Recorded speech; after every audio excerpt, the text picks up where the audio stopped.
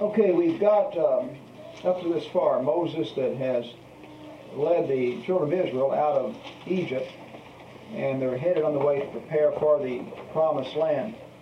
And what we'll cover tonight, it'll be a little fewer chapters than we normally do because of the content itself. That we'll look here at the 19th chapter when Moses goes up Mount Sinai, God speaks to him. And then we'll look at the Ten Commandments that's given in the 20th chapter, and also notice the 21st chapter. And in looking at this, the things that we'll especially look at on the various laws is those things that are absolutely unique with the law of Moses in comparison with the law at that time. In other words, all the laws of the surrounding nations around them. When it comes to looking at the Bible from a standpoint of evidence and proving it's inspired by God, it's those unique features that separate it from other information at that time that really set it apart. In other words, that if you find laws in the law of Moses that, for example, are the same that are in Hammurabi's code of law, and even though that this law may be right and you inwardly identify with it and everything, that doesn't prove that it comes from God, because it might just prove the very intelligent individuals made an observation. But when you get to those characteristics that are absolutely unique to the law of Moses, and you don't find in the codes of the surrounding nations, and you find those concepts that are totally unique and all, then those are the characteristics that, along with a lot of other things, that become important in the field of evidences itself. Also, that when we hit this chapter, we'll have again a little bit of the miraculous, and what we want to note is not just the miraculous that's there, but the reason for it. And the point that we've established going back to when all the plagues took place in Egypt and the miracles that was wrought through Moses. In fact, if you think about it, Moses is really our first contact with the miraculous.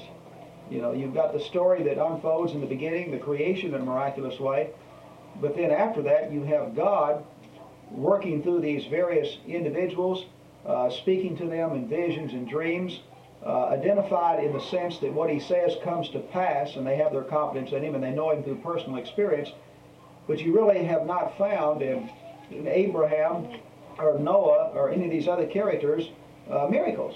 You've had Genesis, and that's it so far as miracles go, Genesis 1.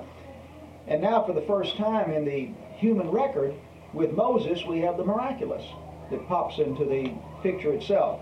And so we want to know not only the miraculous, but the reason for it. And I believe when we look at the context, that what we find every time, that the reason for the miraculous was to identify that individual as a spokesman for God. And he was there to give credentials to the message itself and to attract their attention. That was it. That if anybody benefited in any way, that was really secondary to the fact that it was credentials and to set this man aside as a spokesman for God. Okay, notice now in the 19th chapter at Mount Sinai, in the third month, the Israelites left Egypt. They go up in the desert of Sinai.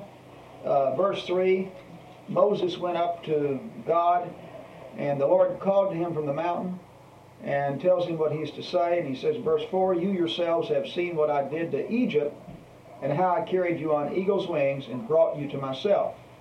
Now if you obey me fully and keep my covenant, then out of all the nations you will be my treasured possession. Now, notice verse 4 there, where it says, you yourselves have seen what I did to Egypt. That God is still, at this point, trying to get these Israelites who have come out 400 years of slavery to recognize that he is the true God. And keep in mind, they don't recognize this at this point, that they have come out of idolatry, out of paganism, and they still do not have any full understanding. And so he wants them to identify with the fact that this is the God that brought them out of Egypt and overcame all of the gods of Egypt. In other words, none of the gods of Egypt could stand against him. And he's going to build their confidence in him. But at this point, and it'll become evident later on, the Israelites really have no full understanding of God at all. He's just still one among many gods, and they identify with him in the sense that he's more powerful than the other gods. But only Moses is really in tune to the fact that this is the one unique creator of the universe, and he's pretty unique in this situation. The others do not fully identify with this at this point. Now, in verse 5, where he tells them, he says, if you obey me and fully keep my covenant, then out of all the nations you will be my treasured possession. Well, as we go through here, we'll see this develop. And what God is going to do, he first has to identify himself to the Israelites. Well, then he wants to use the Israelite nation to identify the true God to them. But they've got to first come to know him themselves. And then they are going to be his treasured possession in the sense that they will identify to the world the true God. And he wants, and notice the only way they can do that is if they obey him. Well, if they obey him, in fact, hold your place there and flip over here to Deuteronomy, where Moses gives a restating with some explanation of the law. Deuteronomy 4 and verses, starting with verse 5. Barbara, would you start reading there, please, and read Deuteronomy 4, verses 5 through 8. See, I have taught you decrees and laws as the Lord my God commanded me, so that you may follow them in the land you are entering to take possession of it. Observe them carefully, for this will show your wisdom and understanding to the nations, who will hear about all these decrees and say, surely this great nation is a wise and understanding people. What other nation is so great as to have their gods near to them the way the Lord our God is near us whenever we pray to him? And what other nation is so great as to have such righteous decrees and laws as this body of laws I am setting before you today? Okay, notice also I should have had her go on through verse 9. He said, be careful, watch yourselves closely so that you do not forget the things your eyes have seen or let them slip from your heart as long as you live. Teach them to your children and their children after them. All right, now notice that from the latter part first, the religion of Israel was to be a taught, learned religion. That all they had to do is not study and it would slip. Don't teach it to your children and it slips. But God, in some mystical way, was not going to keep it in their mind. They were given that information. They had to teach it and they had to study it or they could lose it. And so they're warned there. Now notice also in verse 5, where he tells them he's given the decrees and the laws, and that's what we're getting ready to look at over here in Exodus.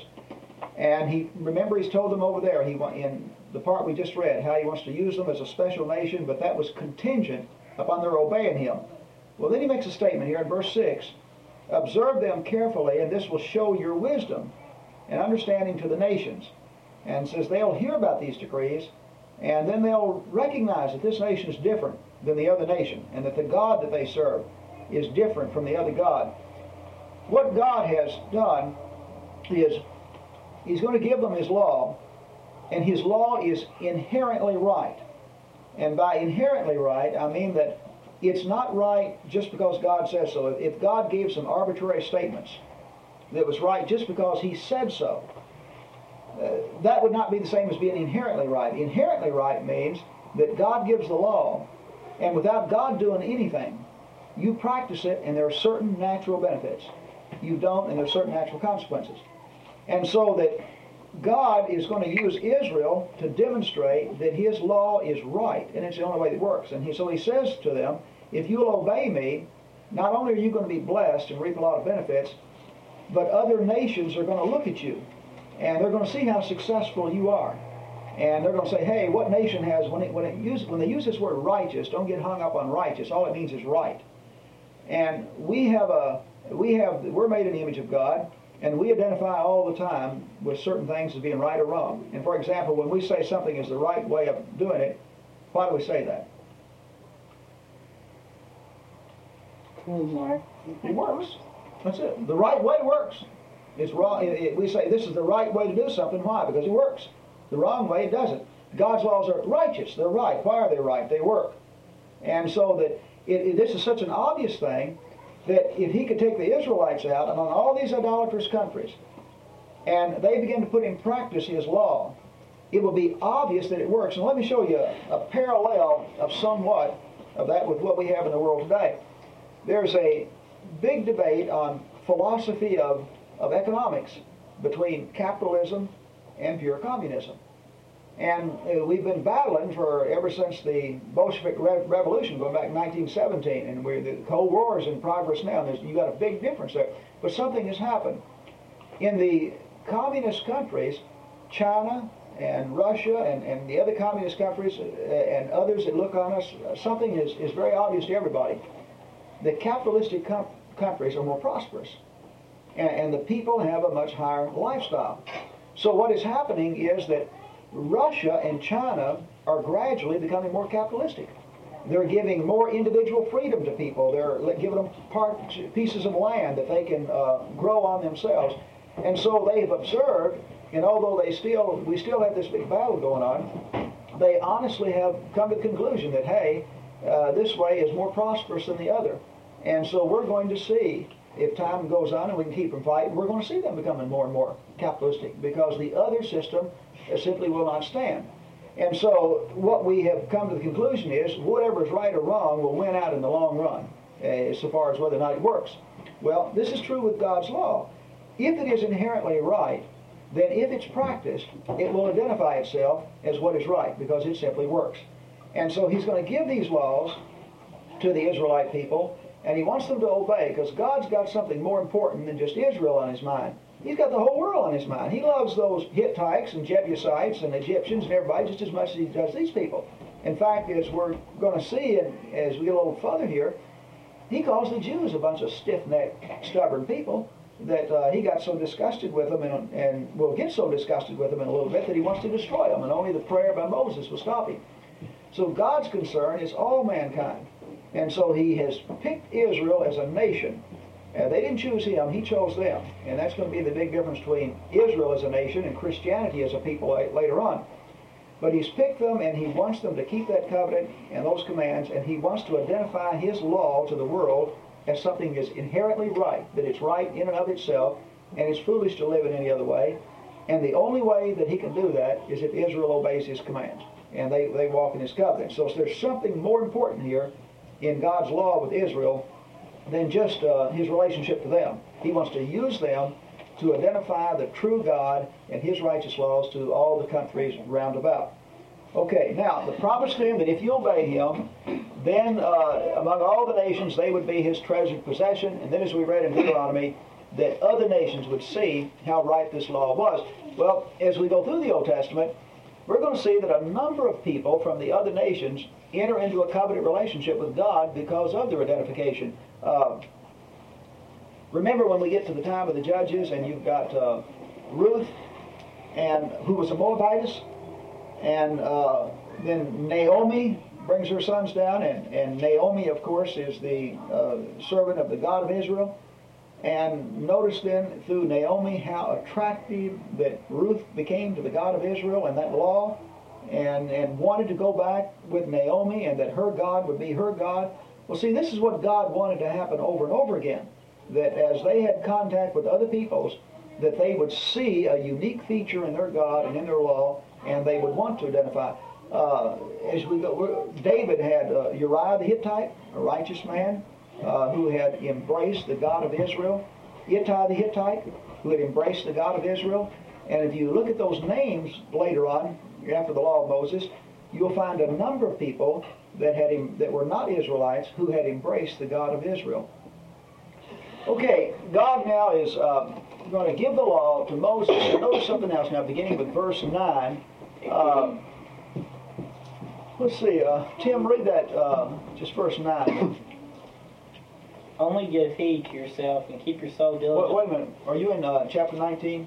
No. Oh, okay, I think back over to Exodus Deuteronomy. 19. Oh, that's where my Bible fell when it wasn't. Okay. No, Daddy had you turn over. Did he? Yeah. Exodus 19 and verse 9. Verse 9. The Lord said to Moses, I'm going to come to you in a dense cloud, so that the people will hear me speaking with you, and will always put their trust in you.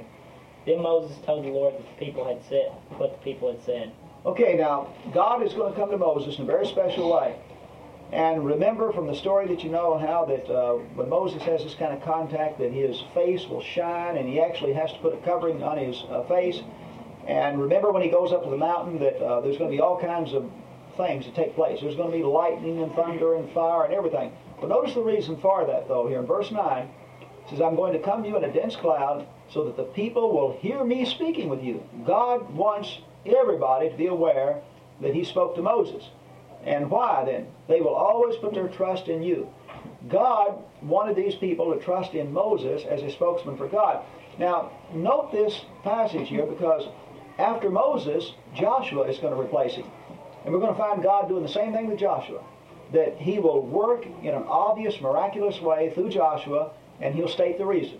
And the reason will be so that everybody else will recognize Joshua as a prophet. All right, beginning with Moses now, and all the prophets that follow, and all the way up through the apostles, every single time, without exception, that God picks a person that he's going to use to reveal information to, he will always, in some way, in a miraculous way, identify that man so that they will in turn grab the message and respect it. And that was, remember, like Paul would write to the Corinthians and say that all the signs and wonders of an apostle were done among you. In other words, receive this message even though I'm rebuking you because of all the signs that you've seen in me.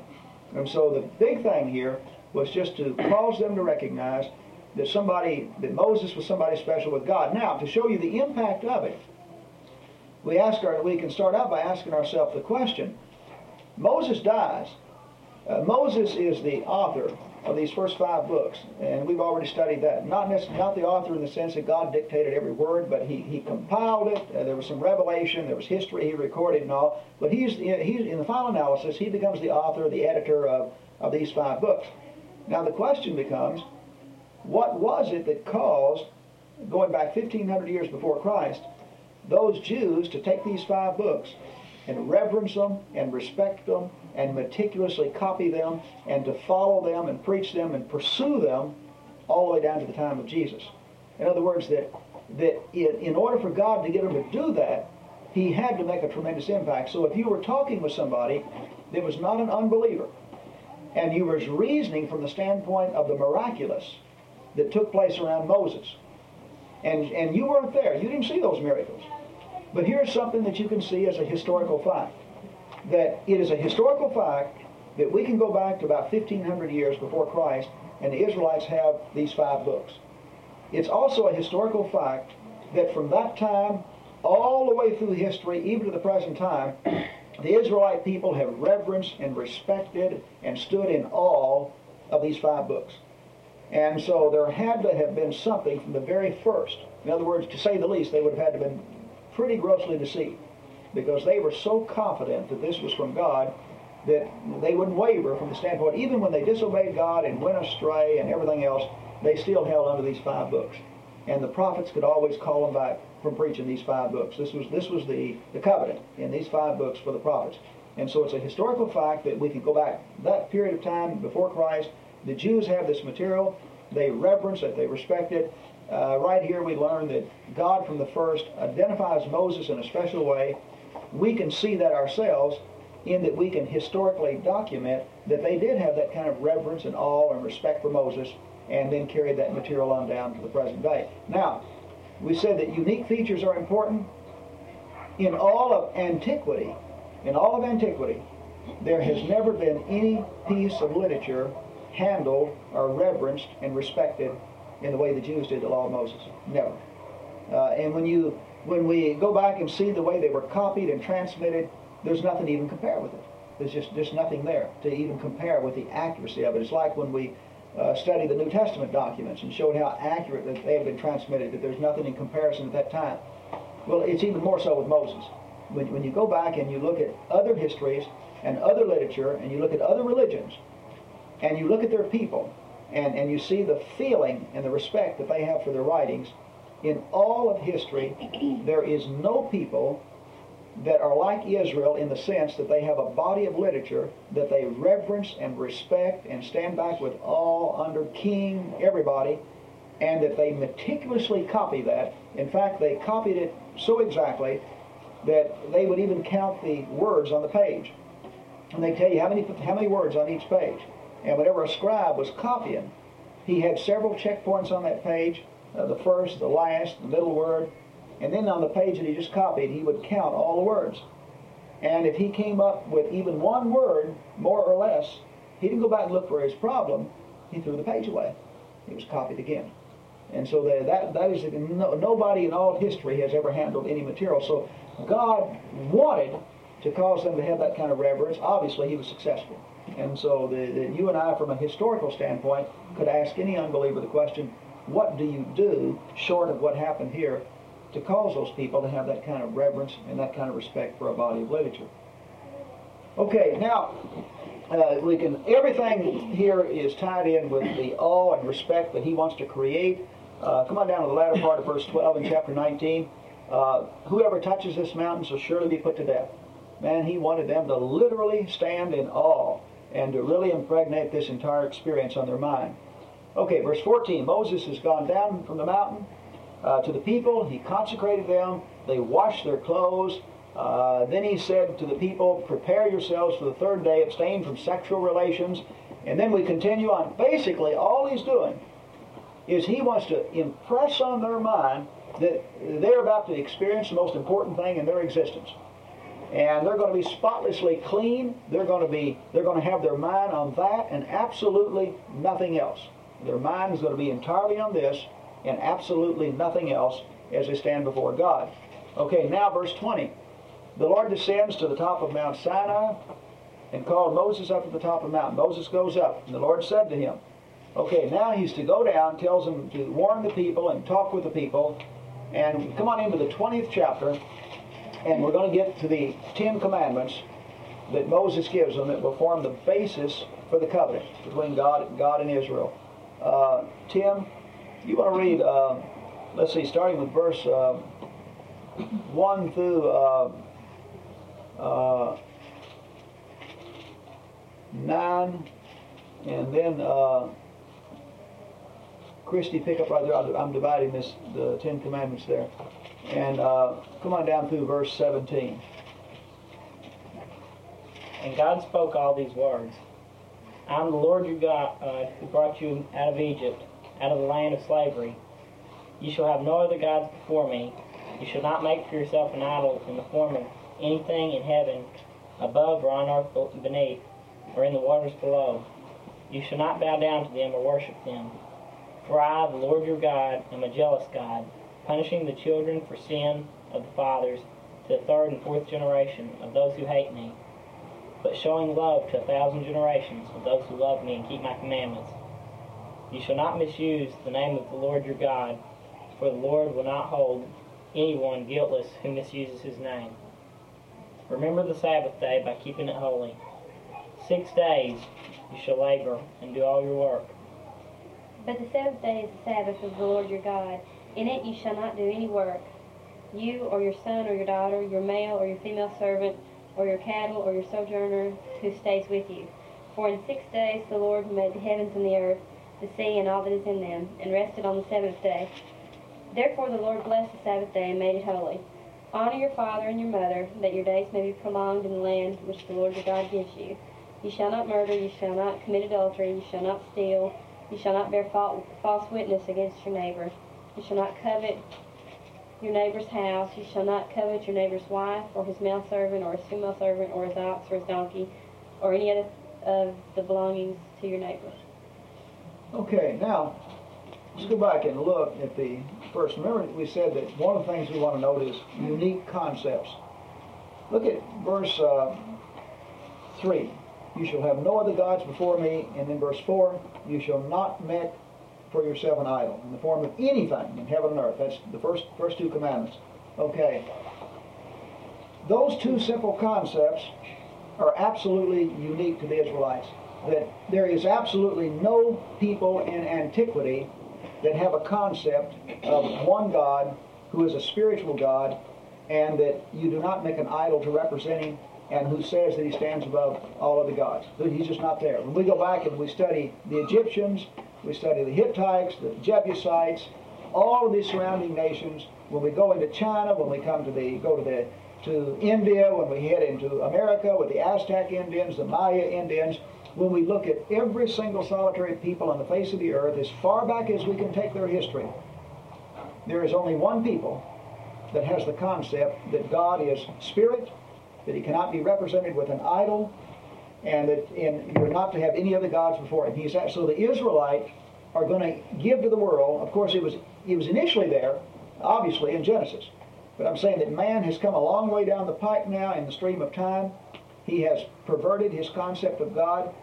And now Israel pops into history. Here's a group of people now, to appreciate it even further, a group of people coming out of slavery. And we know they didn't get a whole lot of education. The Egyptians didn't educate their slaves any better than we educated our slaves in the last century. And they're brought up in idolatry. All right, now Moses, think of his education. We read in the New Testament, he was educated in all the ways of the Egyptians. Outside of the concept that of the information that he had, and his mother had given to him and had been transmitted down, that the only thing he had in Egypt was their education. And so this group of people, I'm saying, as we go back and look at history, they pop in with an absolutely unique concept. Now, it's hard even to express how important it is, because when you look at humanity, you almost never see anything unique. When I look at philosophers like Nietzsche or Freud, or let's take the theory of evolution. When we think of Darwin. But the evolution's not unique with Darwin. It just keeps going back. You go back before Christ, and the theory was postulated. I don't know of any concept that I could identify as being unique with Freud or Darwin or any of these people that are Marx, Lenin, George Washington, Benjamin Franklin, Abraham Lincoln. You will not find a single unique concept in any of their minds. You read all their literature, and you can see that information came to them from the sources that they had read, and they had put it together. They'd taken some away, they'd added to, they may have refined it, but the concept is there. So I'm saying in history, you just don't see uniqueness in humanity. We're all like we accuse the Japanese of being. We refine with what we've got.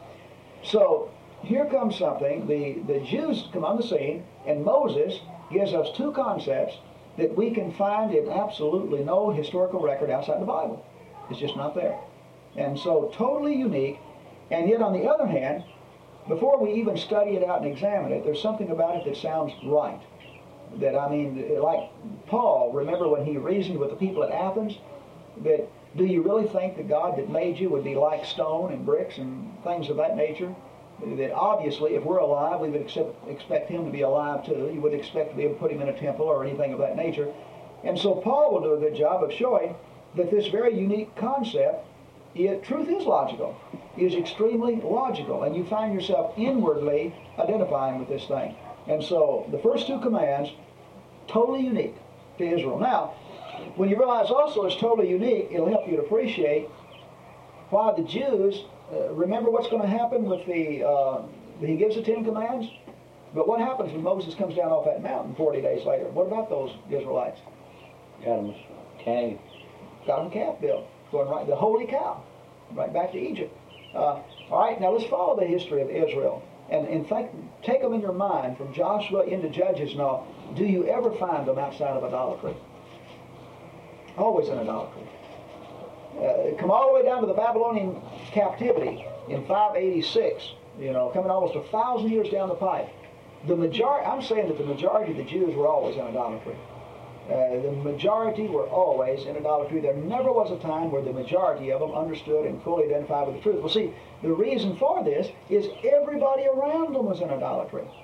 And there was just nothing else. And this helps us in seeing that they were constantly in idolatry. It also helps us to appreciate how unique this concept was and to appreciate it even more. Moses was telling them, we look at them and we say, why in the world can't they grab hold of this? Moses was telling them something that nobody had ever told them before, and nobody else believed. And I don't care how right anything you've got is, you try to tell it in a situation where nobody around has heard it before, and the fact that it's new makes it suspicious. And this is just how unique this was. Now, notice something else here in the 4th verse here. Come on down to the, let's see. Right in the 5th verse, middle of the verse. For I, the Lord your God, am a jealous God, punishing the children for the sin of their fathers to the 3rd and 4th generation, and then and of those who hate me, but showing love to 1,000 generations of those who love and keep my commandments. Well, listen, I don't want to get off on this because we get off the subject, but this word 1,000 It's not a literal 1,000. Otherwise, you've got God saying, if you love me, I show goodness for 1,000 generations and I quit it.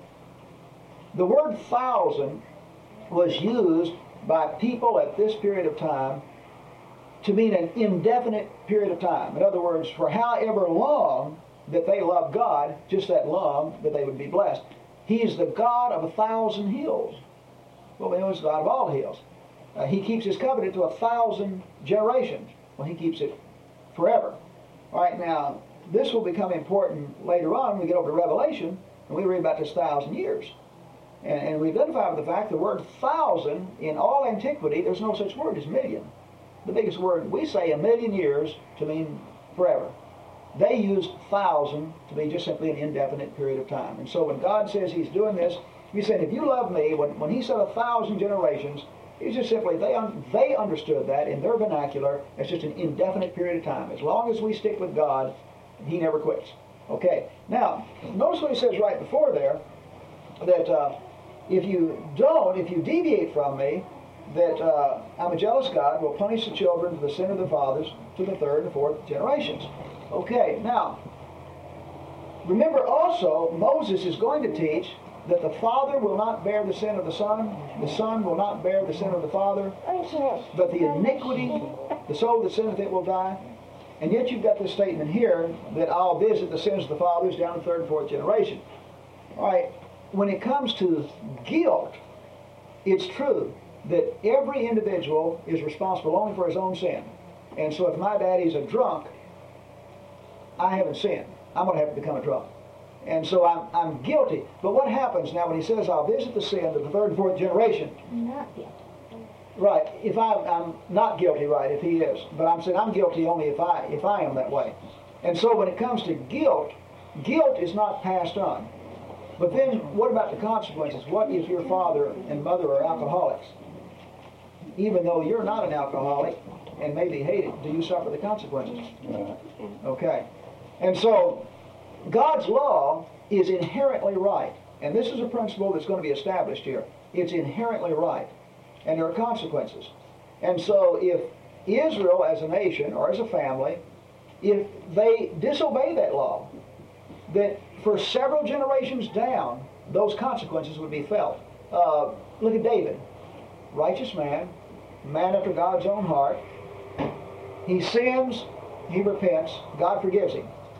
But what about the consequence? It was visited right on down, and he has a son that rapes one of his daughters by another wife.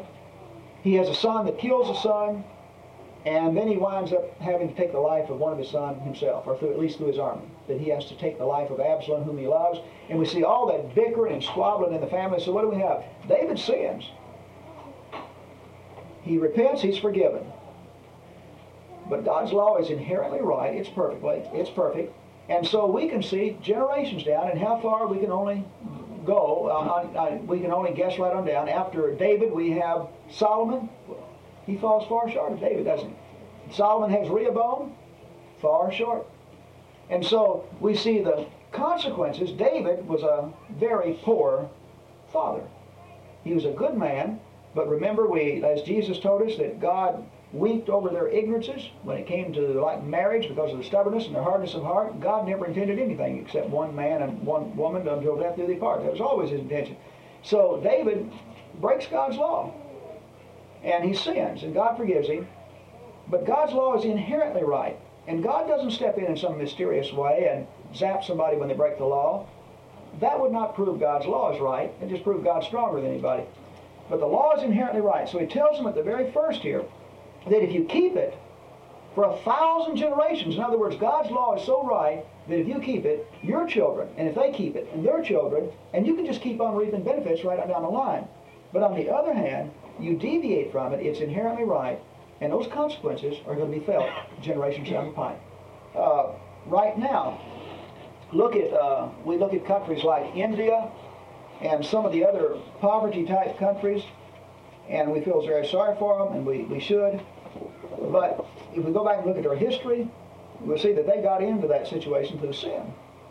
And they've had years and generations of living a lifestyle that is totally foreign to the Word of God. And they've brought all kinds of consequences into their life, and they're there.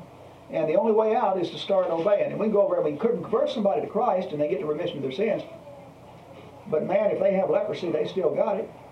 And whatever other problems that are there, they're still there. And it'll take several generations of people obeying God to get that thing going. So, two things he says here. First of all, we get these two unique concepts of this universal spirit God who cannot be represented by an idol. Absolutely unique. It's not in any literature whatsoever except the Bible. Next, there is the statement that this law is so right that there are definite consequences.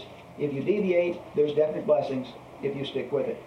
Okay, now in the next verse there, verse 7, you shall not misuse or take the name of the Lord thy God in vain. The Lord will not hold anyone guiltless who misuses his name or takes his name in vain. And of course that this will be a principle that will carry forth on down and into the New Covenant also. That God will stand behind the use of his name. And of course the way that they would do it is in the way that when we use terms like that we call cussing, when it says God damn someone, that's what you're really saying. You're saying God curse this person. And that's how they come up with that phrase. It was, God, I'm calling on you to curse that person. And so that is a misuse of God's name. But this was a common function at this time. When Moses gives this law, it was very common for the people to call on their idols to damn or curse their enemies. And if you didn't like somebody, you called on your God to do such and such, you know. It's sort of like the little dials that you've seen where they stick pins in them, you know, and you're supposed to do something to the person it represents. And so this was a concept that they had in their idolatrous practice. And so when he says, no, you don't use the name of God in vain, that you don't use it in any appropriate way, you don't use it in your own selfish term, we've got another unique concept. That in idolatry, they did use their God's name in vain. And they called his wrath on anybody they disliked. And they called his favor on them no matter what. And they used it in a very frivolous and vain and repetitious way.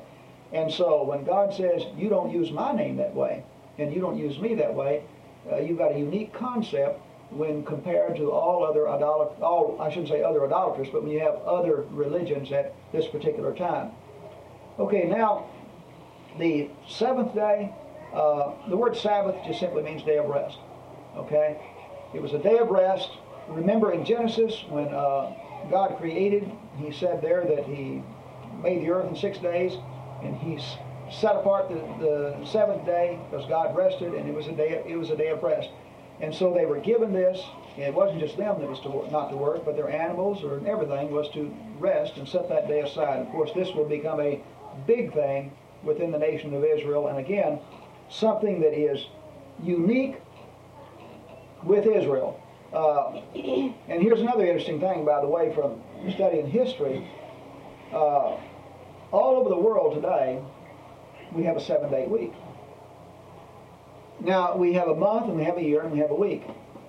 We all know why we have a 365 and a 4th day year, because that has to do with our traveling around the sun. We all know why we have a month. In fact, the word month, although we don't practice it perfectly, comes from a word. That the month comes from the word moon. It's derived from the word moon. It has reference to the fact of the moon going around the earth in a certain period of time.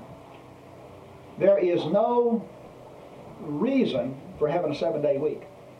In other words, you cannot look at anything in the stars or the sun or the moon or on this earth and say that a week should be 7 days any more than you should have 2 15-day weeks or 3 10-day weeks or however you make 5 6-day weeks. But it's interesting that all over the world we have 7-day weeks. That's just always, I remember when I read that years back, it always fascinated me that all over the entire world, Russia's an atheist country, 7-day weeks. 7-day weeks in China, 7-day weeks in Africa. You cannot go any place in the world that doesn't have a 7-day week, and there's absolutely no mathematical, logical reason for it. It's just there. This is evidence that, again, going all the way back to Genesis and the very beginning, when a truth was impregnated on people's minds, and as they spread throughout the world, they took that truth. And I don't care whether you go to South America and the Aztec Indians or wherever you go, I should say the Maya Indians, they are Aztec up further in Mexico, but wherever you go, you've got the concept of a 7-day week, and there's no explanation for it, except what you have right here. It is unique to the God of Israel. All right, anybody on these four that apply there to God, anybody with any comments or observations you'd like to make on anything we've covered here?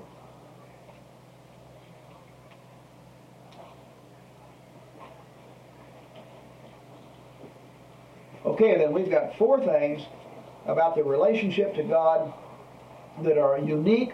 In other words, that if I went to any other religion at this time in history, I would not find any of those four commands. They're just not there.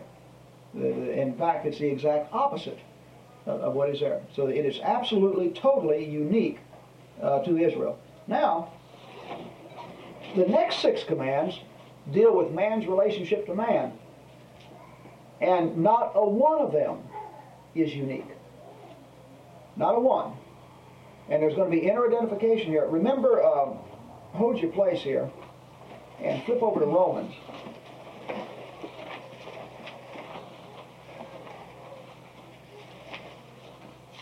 What do you mean by not one of these are unique? I mean that Moses didn't originate the law itself. I'm saying the next 6 commands. Oh, okay. That I can find them in Hammurabi's Code of Law. Okay. I can find them in the other. In fact, wherever I find man, I find respect for these other 6 laws. Look over here in Romans 2, and beginning with verse 14, I believe it is. Mark, would you read verse 14 through 16, please, of Romans 2? Indeed, when Gentiles, who do not have the law, do by nature things required by the law, they are a law for themselves, even though they do not have the law. Since they show that the requirements of the law are written on their hearts, their consciences also bearing witness, and their thoughts now accusing, now even defending them. This will take place on the day when God will judge men's secrets through Jesus Christ, as my gospel declares. Okay, now look at this. He said that Gentiles who do not have the law, in other words, he'd revealed the law to the Jew, do by nature the things required of the law to themselves. And he said they show the requirements of the law that are written in their hearts, their conscience bearing witness. In other words, wherever we find mankind on the earth, and we go all the way back, the Hammurabi Code of Law, for example, goes back several hundred years before Moses. Thou shalt not kill. It's there. What about in Russia today? They've got a law against killing. What about stealing? What about lying? What about any of them here? They've all through antiquity. Now, when it comes to some things, there will be different degrees of tolerance, okay? And you're going to find a purity here and a sublimeness that will surpass anything else.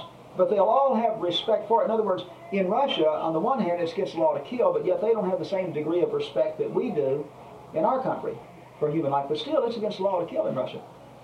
They would lie maybe quicker than we would accept, or at least we think they do. I don't know whether they can outlie our politicians or not. But anyway, we accuse them of that. But they have laws against lying. If you're in a Russian court being tried and you commit perjury, they prosecute you even quicker than they will in the United States. The Chinese are adamant when it comes to truthfulness, and the Japanese, all through their history. So we look at these things, and what we find here, man is made. Remember we said that God's law is inherently right. Well, if it's inherently right, and it works, then we would expect man, through his experience with life, to have a sameness towards the things he recognizes as right and wrong. And thereby, when God did give his law, there would be inner identification with this. And so when he gives these commands, everybody that's ever read this has had inner identification with it. And you can actually show that these next points that are given, for example, children, obey your parents and the Lord, for this is the first command with a promise. is reference to the first command here, telling the children to honor their father and mother, so that, and notice the reason now, so that you may live long. Well, is it a general truth that we know that parents learn a lot of things through experience the children don't know? So as a general rule, children who obey their parents are going to be healthier and live longer than children who don't. It's that simple. We can see that in every single solitary generation, that no matter what the shortcoming of the parents, through years of experience, they know more than children. I don't care if the child has a higher IQ. His parents have more experience, they know more. And so, as a rule of thumb, you can say that if they listen to their parents, they're probably going to be better off and live longer. And that's what Paul calls on in Ephesians to the young people. He says, listen, you're going to live longer. And so a principle of truth there that's been recognized. In fact, think of other societies like the Chinese. They respect this a whole lot more than we do. A whole lot more. Okay, let's look at the societies that respect this, like the Chinese. Do any of you have listened to Paul Harvey in the past? You know, the 5-minute newscast on radio a lot? I forget how many years back this was, but some years back I heard him, and then I had seen it written by him and in several other sources since then. But he pointed out that in our society, that people of Chinese ancestry had the best criminal record of any people in the United States. In other words, they were arrested fewer times, given fewer tickets, were much more less apt to commit any kind of crime that you could think of. And he pointed out the close relationship with the child and the family, and the fact that in the Chinese family, the young people are taught that they bring shame on the family by doing wrong things. And in our country today, we're unique, by the way, in the world, in the way we elevate young people and put older people down. When you go into all the Oriental countries, they elevate the aged, and the younger are taught to respect and listen to the aged. Well, the end result is they have a better crime rate than we do. And they don't have near the problems, and their children are better disciplined, they're better in school, they don't have near the crime rate that we do. Now, leave China and go to some of the countries that are being influenced by Western morals, like South Korea and some others, and you begin to see the young people that are like the young people in this country. They're very rebellious. Their crime rate is up, and of course you know what's going on in South Korea right now, and it's the young people that are doing a lot of the things. In fact, they're the ones that's leading the way in that area. And so when you get away from that concept of children being taught to respect their parents and to listen to them and to value them, you always go up with a higher, you can show it in any country you want to look at, and to the degree that they practice that, you're going to have less crime rate, you're going to have a better situation for the young people overall. And so this promise here was simply, notice the law is inherently right. And so as a general rule, you state that. Listen to your father and mother, and of course we know that there's exceptions. You can have a father or mother that's a drunk, etc. But as a general rule, this is the case, and this is what Paul calls on. Okay, verse 13 says, thou shalt not kill. This translation says, you shall not murder. Murder would actually be more accurate. They were not condemned for killing. And we're going to, in fact, it's murder that's condemned. Look over here in verse 12 of chapter 21.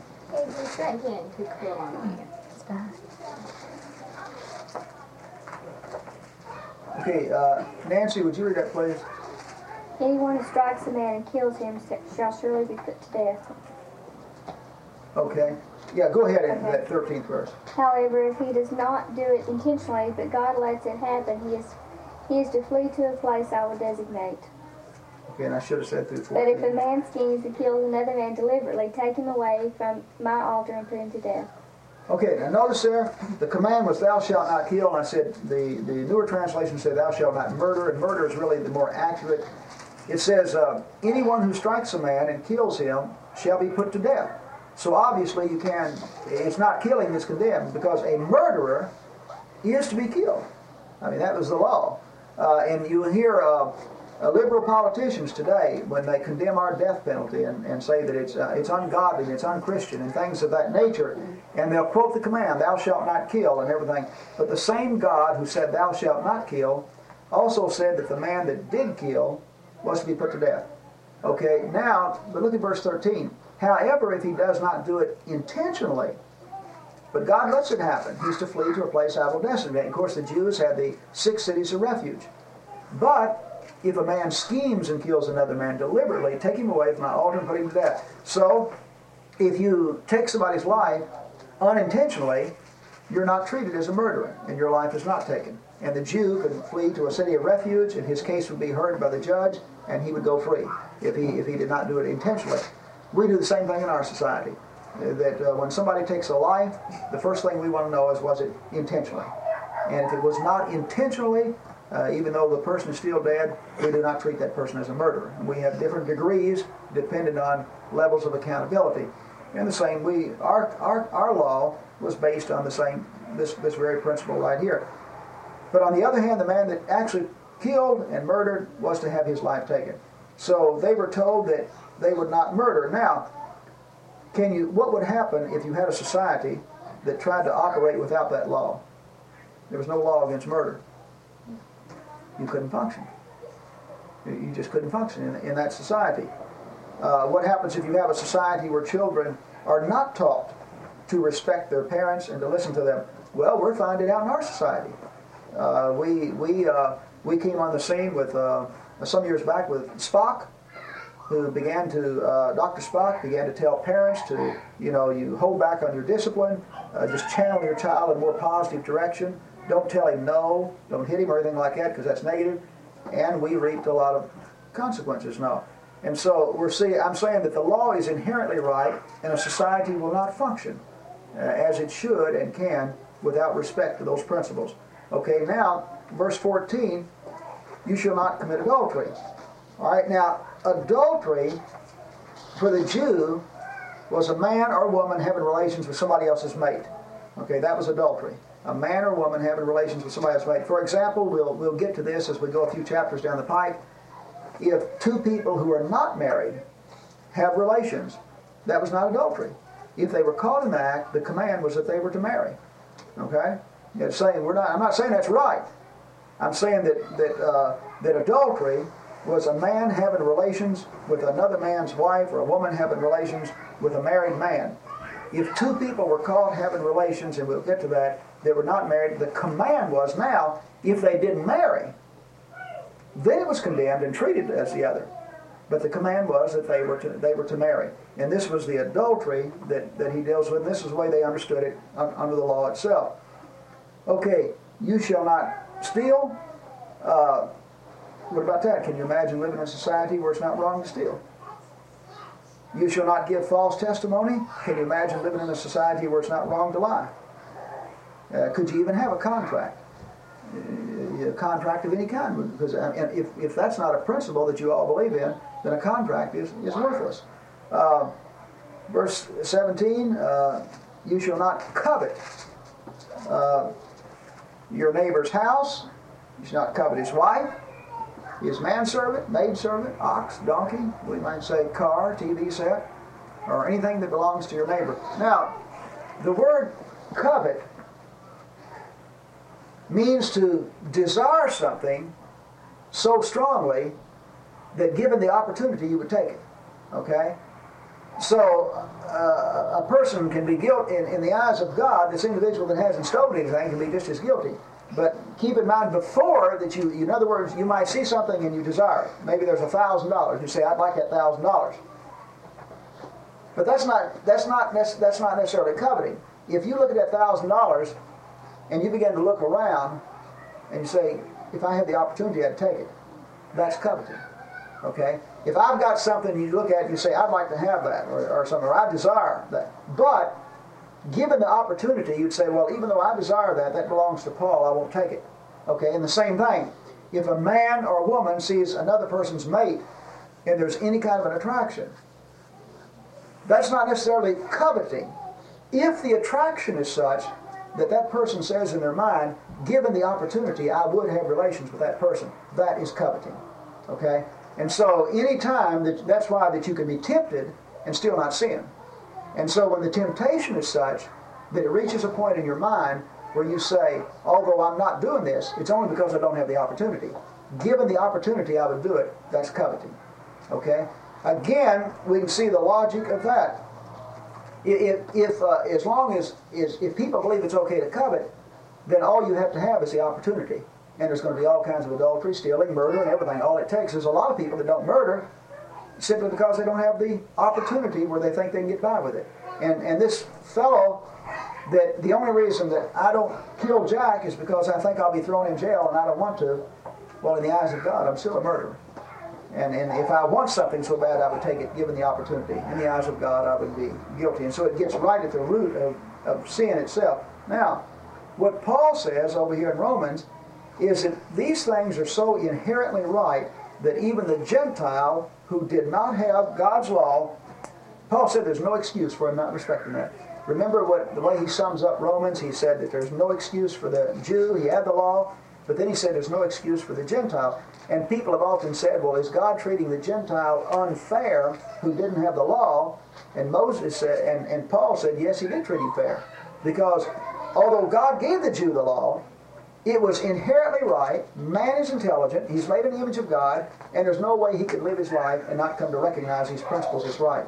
And so much so that you have a conscience, and your conscience will condemn you any time you do that which you perceive as wrong. And so according to the Apostle Paul, nobody ever murdered and didn't stand condemned by his own conscience. Nobody ever stole and didn't stand condemned by his own conscience. Nobody ever committed adultery and didn't stand condemned by his own conscience. And you go right down, according to Paul, nobody ever did any of those things and stand condemned, and so God would call them accountable based on their own conscience. Of course, what Paul's doing in Romans is showing everybody's need for salvation in Christ. But he also is saying that the Gentiles haven't been treated unfairly. They know this. Now, look at your 10 commands now. We said 4 is absolutely unique to Israel, right? 6 are inherently right, so that Jew and Gentile. Well, then we ask ourselves the question, the Jew has the 10 commands. The Gentile can figure out 6 of them, and he's going to be held accountable by his own conscience on that. But then what about the true nature of God? Well, Paul deals with that too. In speaking of a creator, Paul would say in Romans 1:20 that man is without excuse in not believing in God because the invisible God is declared by what is. In other words, like David said, the heavens are declaring the glory of God, and the firmament his handiwork, or I'm fearfully and wonderfully made. Paul is saying that we're smart. We know something doesn't come from nothing. The creation declares a creator. So the Gentile was held accountable for believing in a creator. But what about the first 4 here, the first 4 commands about understanding that this creator now is a spirit, that he's not to be represented by an idol, and that his name is not to be used in vain, the concept of the Sabbath day. All right, Paul, remember when he preaches at Athens in chapter 17 of Acts, says in times of ignorance, God winked over this. But now he's commanded all men. In other words, that the Gentile was held accountable for those things he could figure out in his own mind. And that was the moral principles plus a supreme being. Without revelation, he could not know the true nature of God. And so in those times of ignorance for the Gentile, God winked over their ignorance. Okay? He was wrong, but he was not willfully wrong. And so in the final analysis, as we have the 10 commands given to the Jew, in the eyes of God, Jew and Gentile stand on the same footing. Remember what Jesus said in Luke 12, that those who have been given much, much would be required, and deals with the parable of the talents, same principle. So the Gentile has a principle that he can figure out, and he's going to be held accountable for that. And he's held accountable for his conscience. He can figure out there's a supreme being. He's going to be held accountable for that. But the true nature of that, until this message goes out into all the world, beginning with the New Testament, God would wink over their ignorance in that area. But then once it goes out, he would stop winking over their ignorance in that area. But now the Jew was on a different footing. And so as we go through history now, from this point on, through the history of the Old Testament, we'll find that as we remember, God's going to deal with Babylon. He's going to deal with all Assyria and all of Nineveh and all these wicked cities. But notice when God deals with them, he deals with them only from the standpoint of morality. Like, for example, when Jonah goes into Nineveh and preaches, even though they don't understand the true God and they have a concept of many gods, there could be some repentance take place and God would spare Nineveh. But what about the Jews? He deals with them, not just for morality, but also with idolatry. And so when the Jews go into idolatry, they're punished. And God would use the other nations, like He'll take Babylon, and we wonder, how could He take Babylon and punish Israel? Well, Babylon may be in idolatry, but God was winking over their ignorance in that. They had no knowledge of the true God. They just knew of it. And by the way, they did believe in a supreme being. And so He used Babylon and punished Israel. Israel was in idolatry. There was no excuse for them. And so all through here, we're going to see God-given information, holding people accountable based on their knowledge and understanding of this information. And so these 10 commands that comprise the covenant, 6 of them God holds everybody in the world accountable for. They're principles, they're inherently right. The other 4 are unique to Israel. And we can look back and appreciate the fact that where did Moses get this information? We didn't get it from God. It just wasn't around.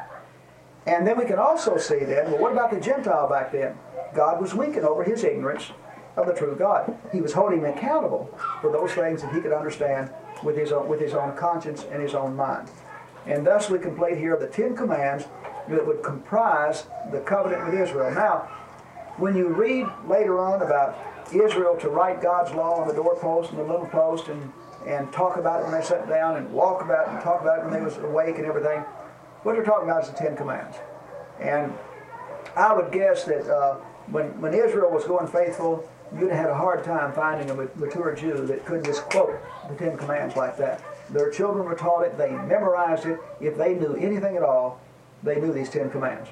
Okay, and they could quote it and they could give it. Anybody with any comments or observations? Anything at all? Okay, what I'll do then, I knew we wouldn't get very far tonight because of that. Let's go ahead and pause then for tonight. And next time, let's see, we'll go on through and we'll cover a lot more territory. Let me get into all the, let's see, be a good place.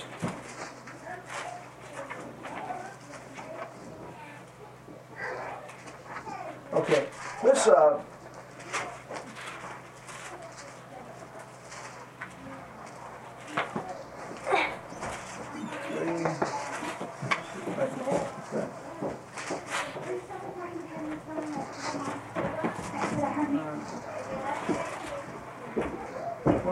I tell you what, Mark, let's try to go ahead and finish Exodus, and that'll keep us on course then, as far as finishing the Bible, because we've hit the covenant. This is the big thing right there.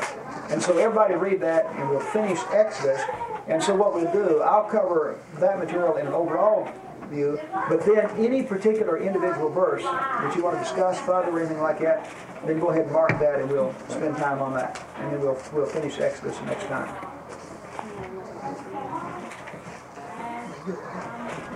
Enjoyed having you all. We normally cover a little more, but I know that I was a little slow today when we hit on that.